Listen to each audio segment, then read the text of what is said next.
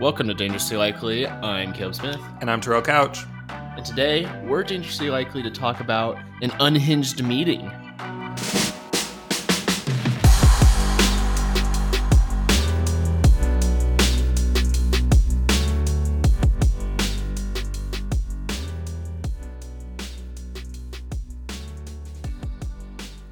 Let's go above the fold with this week's headlines. So this week, a Texas House report was released on the Uvalde massacre at Robb Elementary that killed 19 fourth graders and 2 teachers. The report detailed a lot of mistakes and downright inaction on the part of law enforcement at the scene. Here are some key takeaways. The initial response to the shooting was huge, with as many as 400 law enforcement personnel, both state and federal, getting to the scene quickly and heavily armed. However, there was inaction for over an hour that led to even more bloodshed. The report states, quote, "At Robb Elementary, law enforcement responders failed to adhere to their active shooter training, and they failed to prioritize saving the lives of innocent victims over their own safety." The report cast the blame of all law enforcement agencies that responded to the scene, not just the local police. The report also states that there was a lockdown fatigue, and that was why the initial response lacked urgency. The school district had 50 lockdown alarms in the last 5 months leading up to the massacre due to law enforcement chasing suspected human traffickers in the area. The report stated that it, quote, "diluted the significance of alerts and dampened everyone's readiness to act." Sorry, I couldn't help but laugh at that one. It's interesting that, I don't know. It's almost unbelievable. Anyways. Building security wasn't where it was supposed to be either. The door the shooter used to get into the building was not locked like it should have been. The report also suggested that the door to one of the classrooms the shooter entered was probably not locked. The report stated that the school had a, quote, "culture of noncompliance," which turned out to be fatal. Fuck off. Yeah, I know. The shooter displayed many hints of violence in the year leading up to the shooting. He even carried around a dead cat and was nicknamed the school shooter on an online platform. He asked his family to help him buy guns, to which they refused. That being said, the report did state that the shooter had no previous criminal history and that the people who knew the warning signals were private individuals. The Border Patrol was the largest agency to show up to the shooting, supplying about 149 officials to the scene. They were the ones that finally breached the door to take down the gunman. However, the Border Patrol officers were among those waiting to take action. The commander of the Border Patrol tactical team actually waited for a bulletproof shield and working master key for a door to the classrooms that may not have even been needed, the report stated. What's more, none of the Border Patrol agents in the final breach were wearing body cams, and the agency did not give any public testimony in the hearings in the Texas House and Senate. Terrell, this is an interesting report. What are your reactions? A lot to unpack. Yeah, and I mean, I obviously gave some comments during it, right? It's sad that the one person who's actually advocating for and speaking towards accountability is the father of the shooter, who has no remorse or no grievance for his son, and has been very upfront and honest of, yes, put him in prison for life. He did atrocities. This is not the son I raised, all of those pieces. Meanwhile, the government that's supposed to represent the people and being there to protect the people who lost children that day are busy finding reasons to not blame themselves, saying that doors weren't locked, the school lacked compliance. Oh, well, we're always in the area because we suspect people crossing the border illegally. Thank you, Governor Abbott. So, of course, we don't take these seriously all the time. And it's like, cut the shit. And I don't swear on this pod a lot, so you can tell I'm angry. But cut the shit. Like, you all were afraid for your lives because the shooter had a semi-automatic weapon that you knew would fire at such a velocity that no matter what firepower you had, no matter what protection you had, your chances of survival were minimal. And instead of putting your life on the line for a cluster of children, you hid. And now you're looking to your government, all your paid politicians from this extremist party who want to point the finger at a teacher for not locking a door, rather than just say the truth. Americans don't need semi-automatic guns. Because if the argument's always going to be from the right that, well, we just need to start arming more good people, Good people are also afraid of the gun. They're not afraid of the shooter. They weren't afraid of this boy. They were afraid of the semi-automatic weapon that genuinely would have killed them. Change one thing and we won't have this problem. Yeah, this report's really interesting because it does highlight, if we're not talking about an overarching problem, it does highlight probably the biggest problem in this case, which was law enforcement not doing something much sooner. Yeah.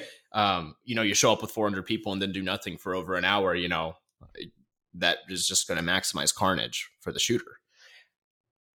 I feel like this report then kind of goes through some interesting points that I think really create permission structures for the wrong kind of thing. Mm-hmm. And the doors being unlocked, the school itself having a culture of non-compliance. I think the issue that I have with this kind of stuff, and like lockdown fatigue and all that shit.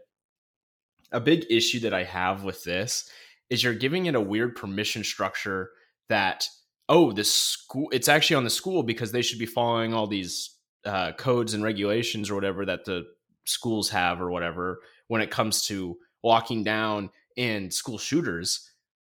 But we shouldn't have school shooters in the first place. Yeah. We shouldn't have to lock down schools like this in the first place, but we live in a country that does. And this report gives a permission structure for the police to kind of skate by and all those other agencies to skate by a little bit. It gives a permission structure that guns are okay, and it's okay if we have to sacrifice some children for them. But one good point to also highlight, and thank you for mentioning that because it's important. If you want to cast blame on the school or cast blame on teachers for not following protocol specifically, it is antithetical to not also blame cops. Why do I cops and border control? Why do I mention them specifically in this space? We know from reporting from children who survived this massacre that cops were screaming out, "Tell us if you're safe. Let us know where you are," which is against protocol in these situations. And because of that, we know for a fact that at least 2 children were shot and killed because they felt more comfortable or more safe speaking to trying to get the cops to find them. We also know that they didn't follow protocol in speaking with the chief of police. They didn't follow protocol in working in collaboration with border control. So if you really want to do this tit for tat and kind of find all of these loopholes or spaces to say, well, the cops weren't the only problem, this was a systematic issue that involved the school too, it's still egregious to ignore the fact that law enforcement, the thing that every conservative says is supposed to save us in this space, systematically failed. And rather than allowing for them to be held accountable, once again, an extremist party is trying to play into a false reality that does not fit the truth or the state of being with their own narrative. And we as a people need to be more vigilant and more thoughtful in calling that out. Yeah, I mean, it's like the other stuff, like it would be so much different if this report came out after the police actually did their jobs in this situation. It would be way different because, okay, if law enforcement had actually gotten there and gone in right away, stopped the shooter, and only maybe a couple kids died versus 20, I mean, then maybe it is those 2 kids could have survived if a door is unlocked. But we're not even there because law enforcement didn't do their job at all. It would have happened anyways. Whether there was a door unlocked or not, it would have happened anyways because law enforcement sat there and did nothing for over an hour. All right, moving on. So this week, Senator Joe Manchin of West Virginia once again took down Biden's climate and economic agenda that Senate Majority Leader Chuck Schumer wanted to have a vote on before the August recess. You're going to hate me for talking about this story. Oh, no.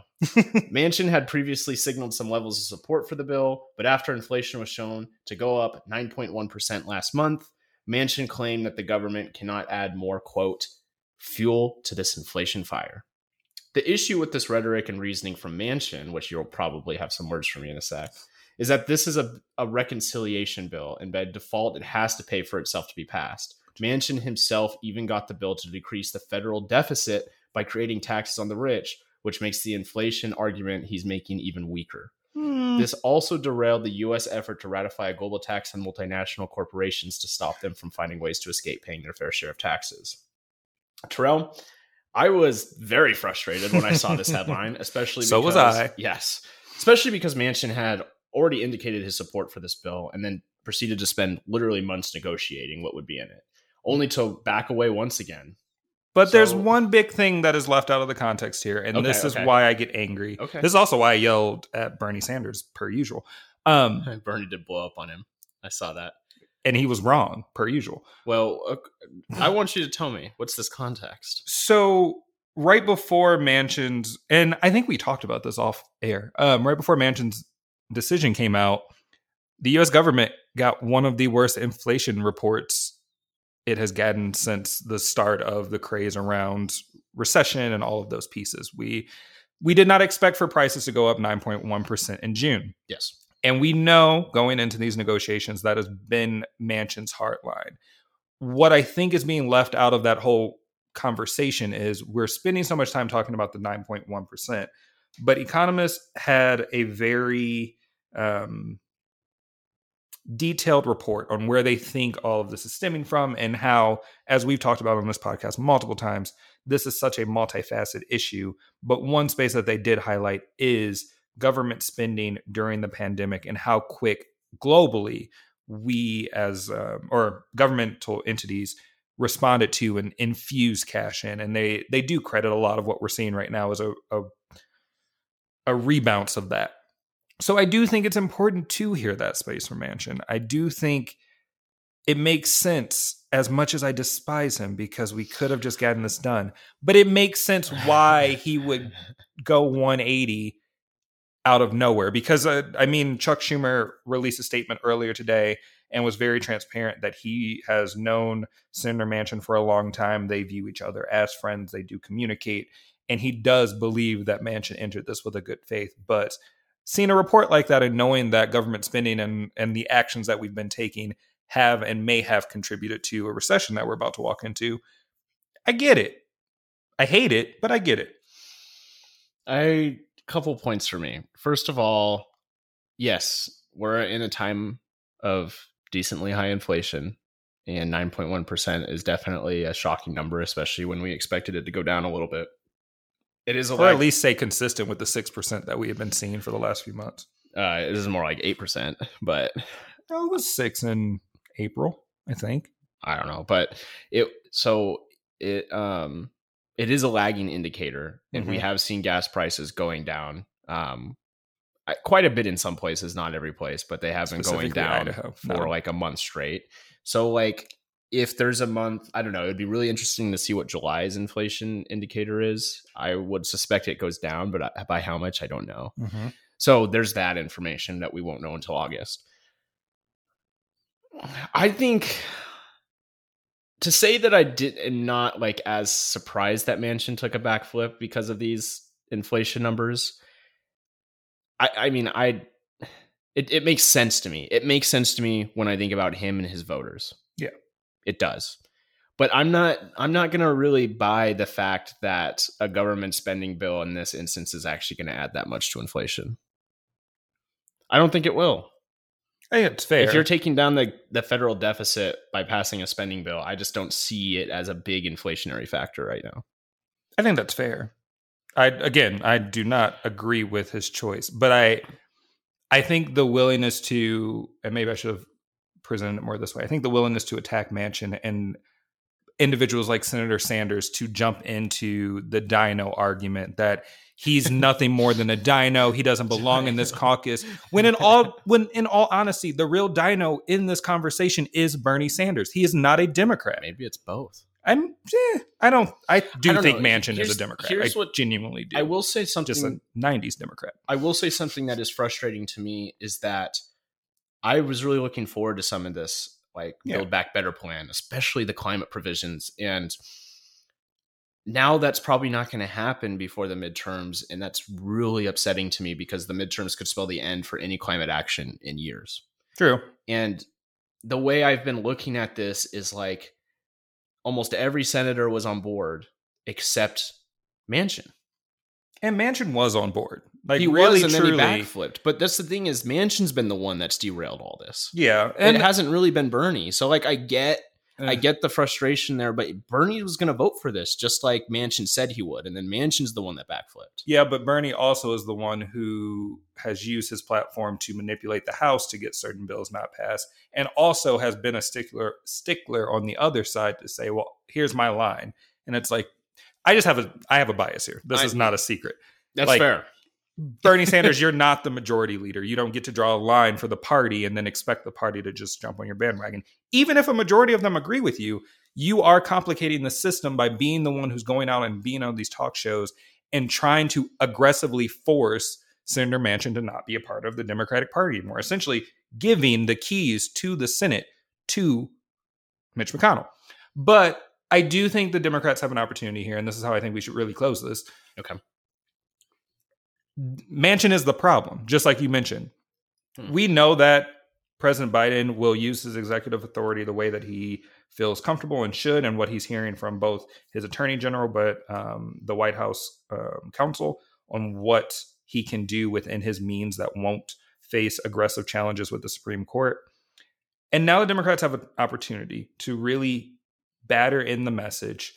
You need to drown out Manchin's voice. If you want this big reconciliation bill, we can afford to lose him. We can allow him to vote the way that he should. We don't need to be a party like Mitch McConnell's party, where he goes out and stands at a podium and says, this is how I'm going to vote. And that tells the rest of his caucus, this is exactly how you vote. We've always the Democrats have always been a party where you vote how you should. You vote to protect yourself so they keep the majority. This is just how politics works. It's also the sign of a healthy party. Yes. The Democratic Party right now is a healthy party. The problem is that we have people like Bernie Sanders. Well, actually, I think the problem more is that the Republican Party is so absolutely unhealthy that it's for the Democratic Party to be somewhat not as banded together right now it's a difficult time for that. That's all. But in normal times, that's very healthy for a party. But all of this to say, I do think that the Democrats have an opportunity to take the 2018 approach that the House took of Nancy Pelosi telling the caucus, attack me. If that's what's going to get you the win and give me the speaker's gavel, you can run counter to me as Nancy Pelosi. And I know Manchin won't like that, but I do think Schumer has an opportunity now to start painting a better picture and helping more voters understand why the midterms matter this November, and how an easy poll like Pennsylvania can completely eradicate any point that Manchin has in these negotiations, because there's your 50th vote.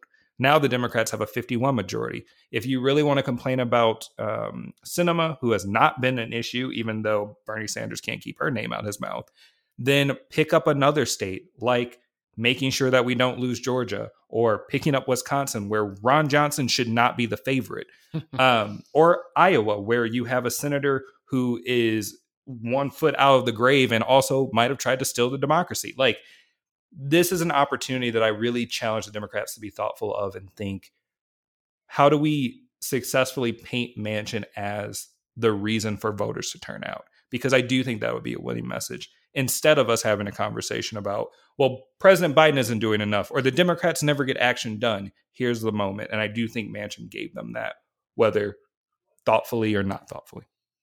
Yeah, and this all goes to say that, like, I'm incredibly frustrated by Manchin, and especially with this. There's still a healthcare bill on the table. He hasn't taken that off. We'll see what happens with that. That would lower drug prices. Please, please, at least do that.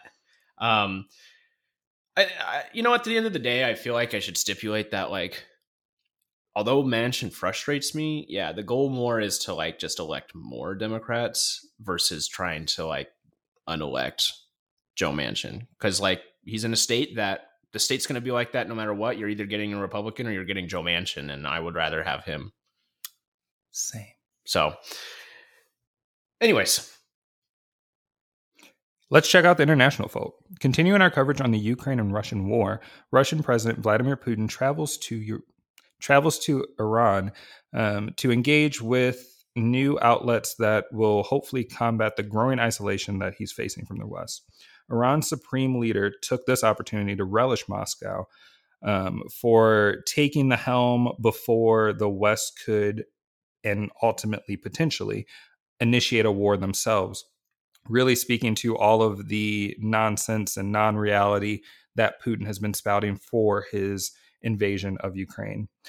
This complete absence of reality is important to understand, as this is his justification, but also this is his way of making light of the fact that his intelligence agencies have completely underestimated the toll that this war would have on the country, on the world, and the globe. Many suspect that this change in diplomacy towards Iran will be very strategic for Moscow, as they're starting to weather a lot of those economic sanctions that were recently reported haven't had their full effect. Additionally, in this visit, we are seeing the complexity of international relations, as the Turkish President Erdogan was also in attendance as a unique middleman between Ukraine and Moscow, helping to maintain some communication channels as a member of NATO. Turkey has been a leading supplier of military arsenal to Ukraine as they've been combating Russian forces. However, we also see this weird relationship between Erdogan and Putin, especially when it comes to Syria, as they are once again at odds with that civil war, but talking about potential peace agreements moving forward. Meanwhile, Ukraine is seeing a renewed success on the ground as the United States' long-range artillery weapons, the High Mobility Artillery Rocket System, or HIMARS, have finally been supplied to the region in recent weeks. I think they have around 12. Essentially, these weapons allow Ukrainian forces to target critical Russian command and logistics centers with satellite-guided rockets ranging more than 40 miles. Russian forces have made clear dismantling these weapons are a strategic priority, once again highlighting the miscalculation by Kremlin in taking up this aggression and the weakness of their own technology compared to that of the West. We at Dangerous Likely will continue to follow the conflict taking place in Ukraine and update you as we learn more. Check out our Facebook and Twitter pages for updates throughout the week. Other major stories from around the globe: former United Kingdom Finance Minister Rishi Sunak leads the narrowing prime minister race out of the UK.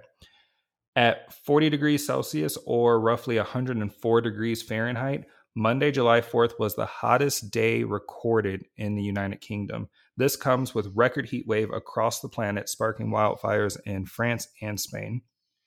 After protests lead to the former president of Sri Lanka fleeing the country, his party is struggling to elect a new leader as Sri Lankans vow to oppose the six-time prime minister who is currently acting as president.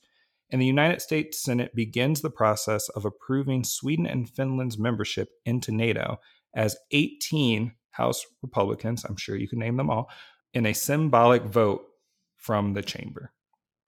And we'll be right back.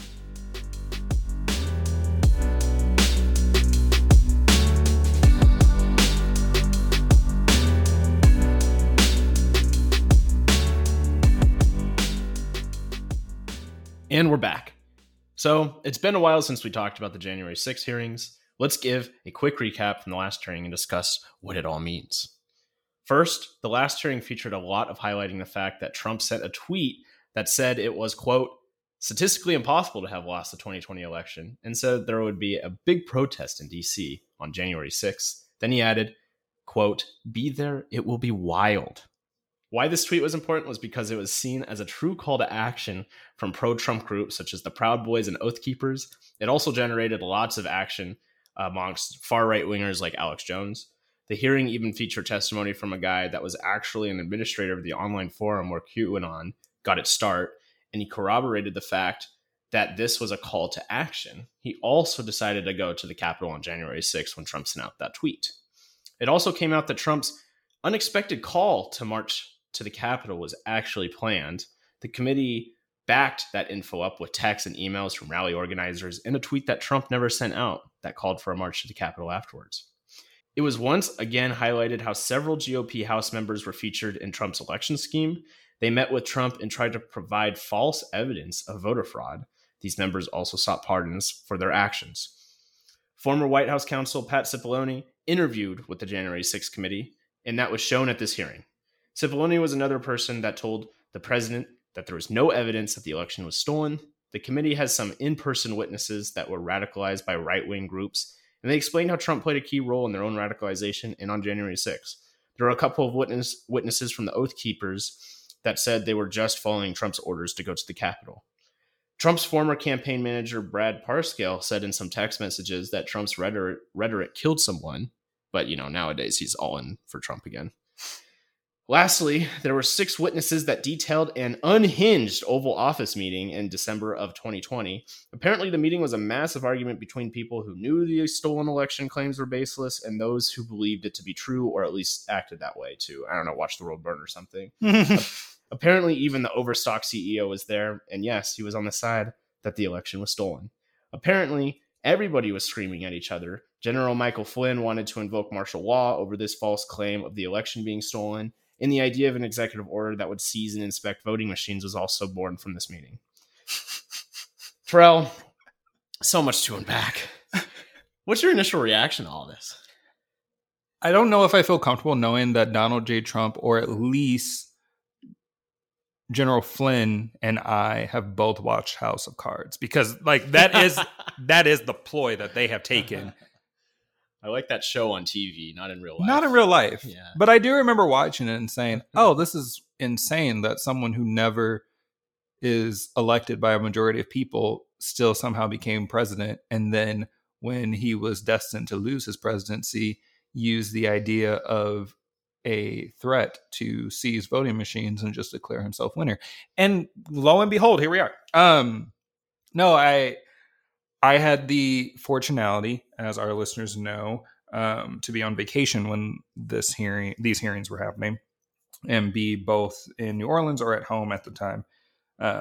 So while I wasn't able to be a part of this podcast last week, I was able to watch the hearings in their entirety from Michigan. And I mean, it was jaw-dropping. And I don't say that lightly. We were one yes man away from American democracy truly collapsing. Yeah. All it took was one Secret Service agent to say, okay, Mr. President, and he could have been at the Capitol, and who knows what that could have led to. All it could have taken was him promising Mike Pence, after I finish my second term, I will bestow upon you this presidency. And Mike Pence being so selfish that he says, okay, and he could have devalidated decertified all of the election results. We genuinely were 1 or 2 people away from complete and total chaos. And that's not to give gravitas or grace to Mike Pence or the Secret Service or literally anyone in that administration, because they were all complacent in the actions that got us there. But it's terrifying to realize that all the things we've said off air, all the things we've said on air about this administration turned out to genuinely be true. And the fact that so many people had this blind faith towards a man who's shown how easily he will turn on people, who turned on his first attorney general because they elected a special counsel as they were required to by law, who tweeted out that Mike Pence was being a coward as people were shouting, hang Mike Pence or kill him, who has had an on and off relationship with everyone in his inner circle because once or twice they have gone against him. Terrifying. Absolutely batshit insane. I don't know. I probably said this before, but I didn't really know what to expect from these hearings. I thought we had a pretty good picture of what happened. I think these hearings have given us an even more detailed and inward look of what actually happened. And I think they've been proving all along what some of us have kind of suspected, that this was planned, that it was in malicious intent. It was. I mean, they've done a great job about continuously highlighting how Trump knew that the election wasn't stolen. People around him told him. People with credibility about how the election ran told him many, many times. A lot of his own advisors told him. And he still went with the several wackos that he had around him, including himself, to be honest. And was actively trying to appoint his own special counsels and remove Bill Barr as AG so he could get someone in there. He had a genuine faith, which I feel like the January 6th committee should investigate this more, that even at the worst case scenario, we would go to the Supreme Court and the Supreme Court would rule in his favor. So Mm-hmm. There's just such a clear, systematic approach here that can't be ignored, but also a clear understanding of how detrimental that administration was to all of our institutions. Like, we already knew the executive branch was going to be a hot mess for whoever were to take it over, but you now get to see, as we are fearful that the House might flip to Republicans this after the midterms. And they've already made clear that their first priority is to investigate the committee for the January 6th commission. You have senators who are actively being investigated by Georgia. Thank you, Senator Lindsey Graham, for trying to overturn and put up fake electors to give Trump Georgia. So it runs deep. You just see that genuinely. And then on the counter side, Supreme Court, which is just a toxic wasteland for all of us, you know that Clarence Thomas was actively trying to make the Supreme Court hear this case and essentially do what they did with George W. Bush. So it's hard to not feel this deep-seated dread listening to these hearings, just realizing that we are genuinely a democracy in name only if we really want to make a dino conversation, because our institutions are failed. They have all failed. Yeah. I just, we have a chance to rebound, and we'll see what happens in the next few months. I mean, I genuinely just don't know. I don't really know what Merrick Garland's thinking. I don't know how many people are taking this. It seems like the polling coming out of these January 6 hearings are pretty good, even on the Republican side. Yeah, we've seen some upticks in conservatives feeling that Trump should be convicted. Yeah, which that's great. I listening to like Dan Pfeiffer, a Democratic strategist. I mean, he always says the one person you have to convince is the guy running the Justice Department. And to an extent, I think yes. But if you're able to convince some folks who maybe voted for Trump or were part of that coalition that went for Trump, and you're convincing some of them that Trump's actually does not have the best interest of America in mind, does not have the best interest of democracy in mind, I think there's some success there too. I mean, I don't know if it's enough, and I don't know how much it's going to matter in the long run. Yeah. But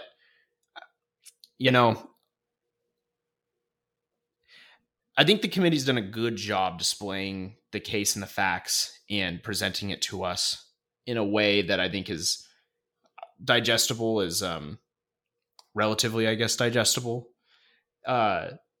So, I'm looking forward to seeing how they wrap this up, because there's not too many hearings left, I don't think. This was the 7th hearing. We don't know anymore. Initially, yes, there was only going to be 8 or 9, somewhere in that range. But with the interviews from Cassidy Hutchinson, Pat Cipollone, now there's conversations about whether or not, oh God, I forgot his name. Whoever runs Breitbart. I've erased him from my memory, and now Steve Bannon? That one.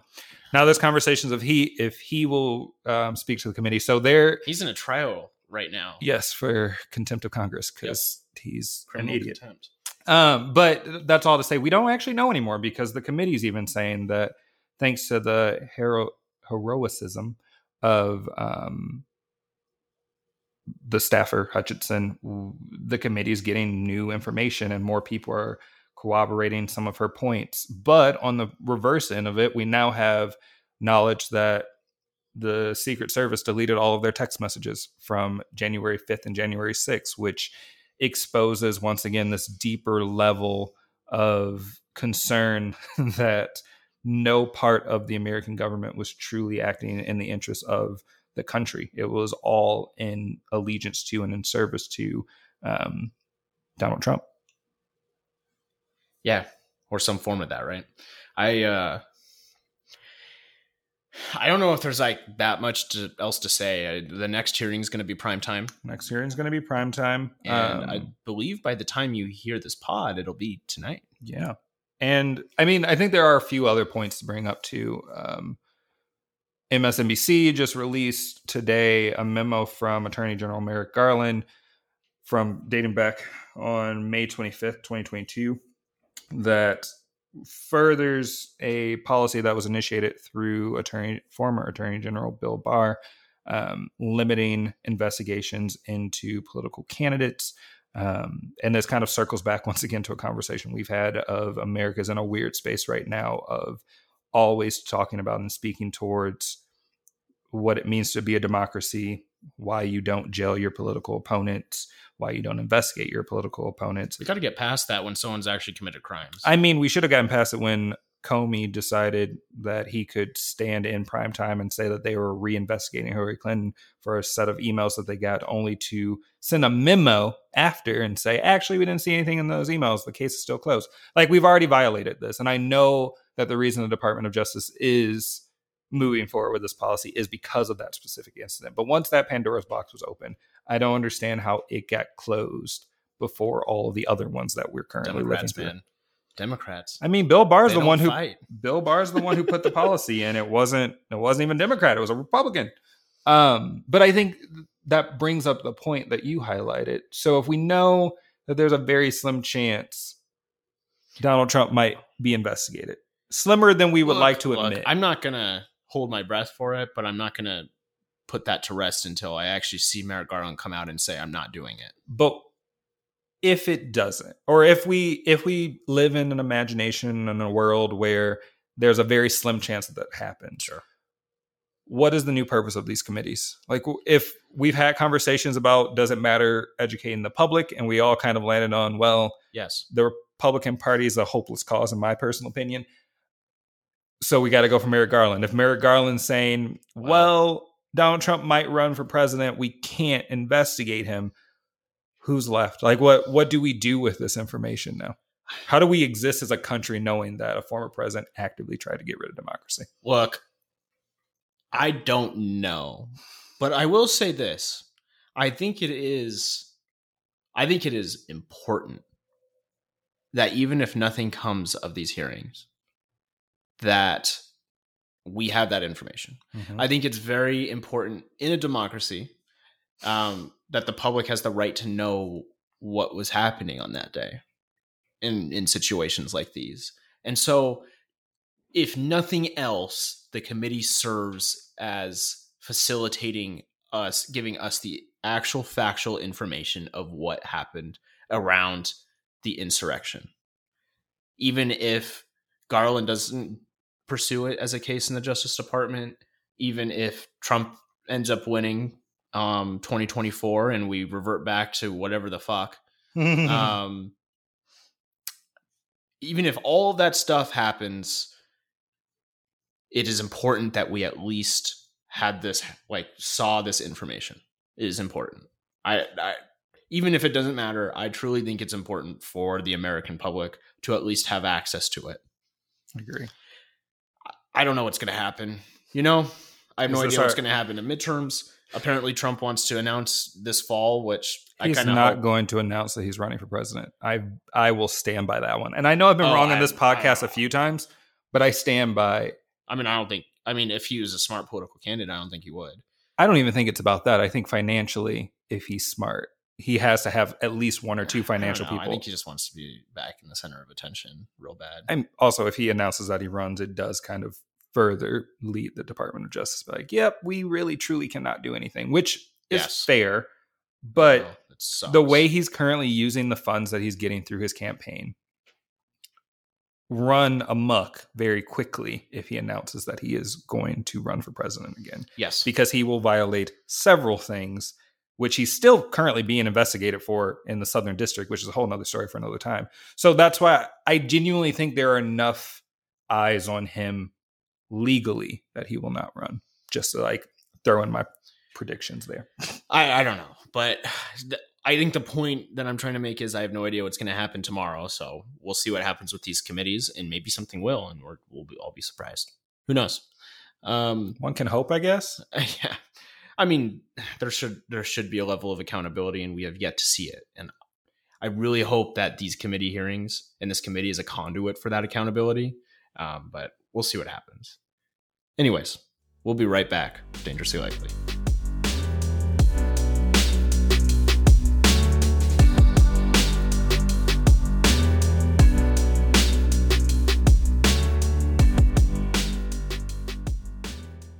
Don't forget to follow us on Instagram at dangerously_likely or email us at dangerouslylikely@gmail.com. There's also Facebook, Twitter, wherever you can think of us, we are probably there. Be sure to subscribe wherever you are listening for notifications of our new episodes. Also, maybe drop a like or two, a couple ratings.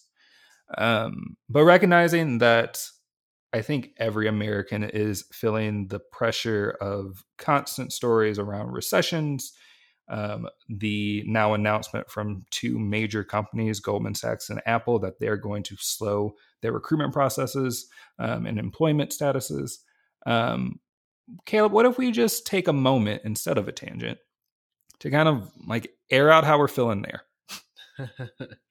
Take us in a moment. Am I right? Yeah. I don't know. I'm not like, I mean, all signs point to recession, but I wonder how much that is because of actual actions. And don't get me wrong, if there is a recession, it will be a lot of it will be because of actual actions of, I think, mostly the Fed. Yeah. But I can't help but wonder how much of this is just almost the same thing with inflation. Not that there wasn't actual actions that cause inflation, because there was a lot. But inflation, and I think recession falls into this trap too, is when it starts circulating around people's heads and people start thinking more and more that there's going to be one, or that there's going to be more inflation. It's kind of a never-ending cycle. Yeah. And so I wonder how much an inflation might happen because of that versus like the collective brain power going towards this versus actual actions by the Fed or anything else.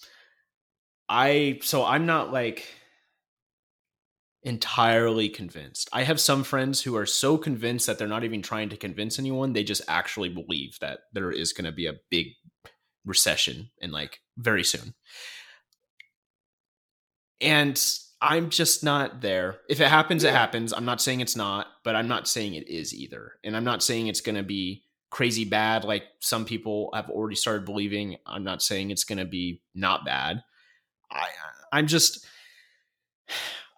don't know how else to look at it other than the present and how it's affecting me and other people right now. And like how it's affecting me is like, I get some gas rewards, but even with gas rewards, I'm still paying $50 to $60 more for gas every fill up than I was before. I don't even want to talk about the fact that the administration posts, look at all these states that are under $4 in gas, and under $4. The entire Northwest. I wish. The entire Northwest.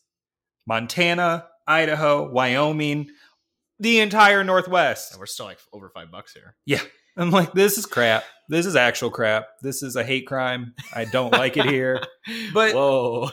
But you bring up a really good point too. Groceries suck, I question how much is the potential recession that we might be on the course to going to be a mirage of sorts, because the fear of recession is what led to Goldman Sachs and Apple announcing that with what they're seeing from the bear market, they don't think they're going to continue employing people at a high rate. Right now, the U.S. still has a historically low unemployment rate. Yeah. By most standards, I know it doesn't feel like it.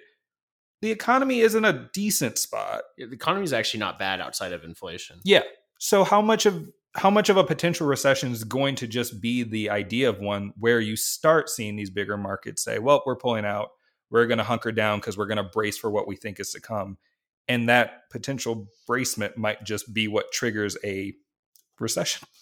Well, that's like the thing too, is like the Fed is actively contracting the economy because they believe that if they do that and unemployment goes up a little bit, then we're not going to have inflation anymore. That's not, I'm not an economist by any means. I refuse to believe that is the only actual viable option for this. Yeah, that's all the Fed can really do. Congress needs to do more. It's true. Yes, it is true.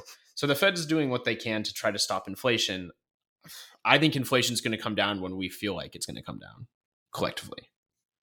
So you're saying we all need to band together and stop buying food? Just stop believing. No, it's not even. It's not about stopping buying things. It's just stopping believing that this is going to be our lives for the next few years. That's fair. I think that, like, I mean, don't get me wrong. Like, my grocery bill's a lot. I try not to think about it. Actually, mine wasn't bad for this Well, month. I had a big weekend of restocking, so I've started thinking about things like in town. I'm thinking about where can I get like the cheapest food, and it's Chick-fil-A hands down.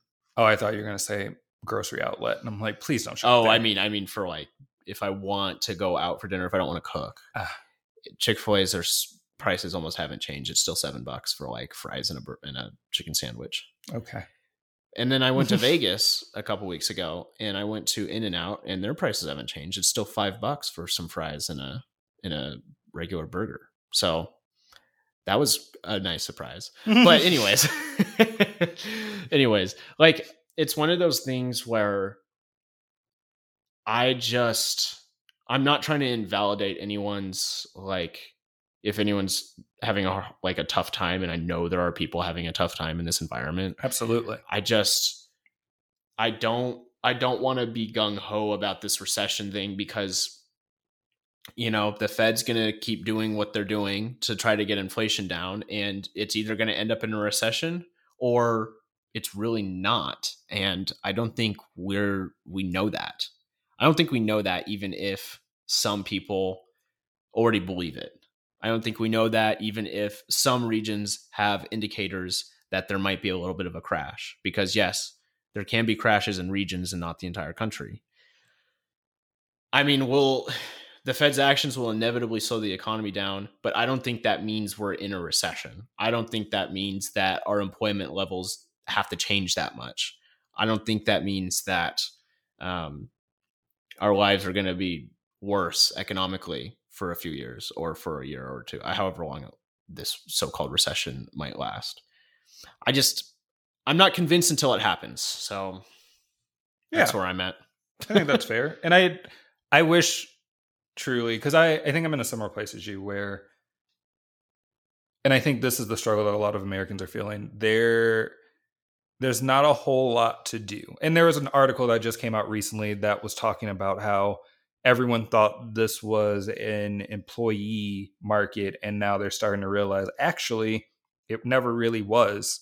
A lot of jobs opened up because of the Great Recession, but employers just got smarter at how to entice people to come without actually changing their cultures or providing more benefits. And now you're seeing a lot of buyer's remorse. That all aside, I struggle to, and I hope that at some point we as a society recognize who are the power players here. And instead of being angry at Joe Biden and saying, look at what he's done to our gas prices, we're angry and we're yelling at Congress, and we're saying, look at what's happening because you won't give us a tax holiday, or look at what's happening because you are so inactive. Because a lot of these problems, granted, conservatives would lose their head hearing this piece, a lot of these problems could have been managed by certain caps that Congress passed, or starting up and having a more robust antitrust movement that allowed for these big companies that are starting to try to weather a recession and tightening their prices to be broken up and allow us as consumers more options, giving more authority and power to the Consumers Bureau. Like, there are so many actions that I can just think and rattle off right in this moment that we're having, that I just wish Congress would do. But instead, we're too busy worrying about whether or not the Fed's going to up their interest rate by 0.25%, a full percent, 2%, and then seeing the repercussions and ramifications now that people can't buy houses, credit card payments are going up, all of these other spaces that is actually doing harm that we probably could have missed out on. But alas, America. Well, that's our show. Thank you for listening. I'm Caleb Smith. And I'm Terrell Couch. And we're dangerously likely to see you next week.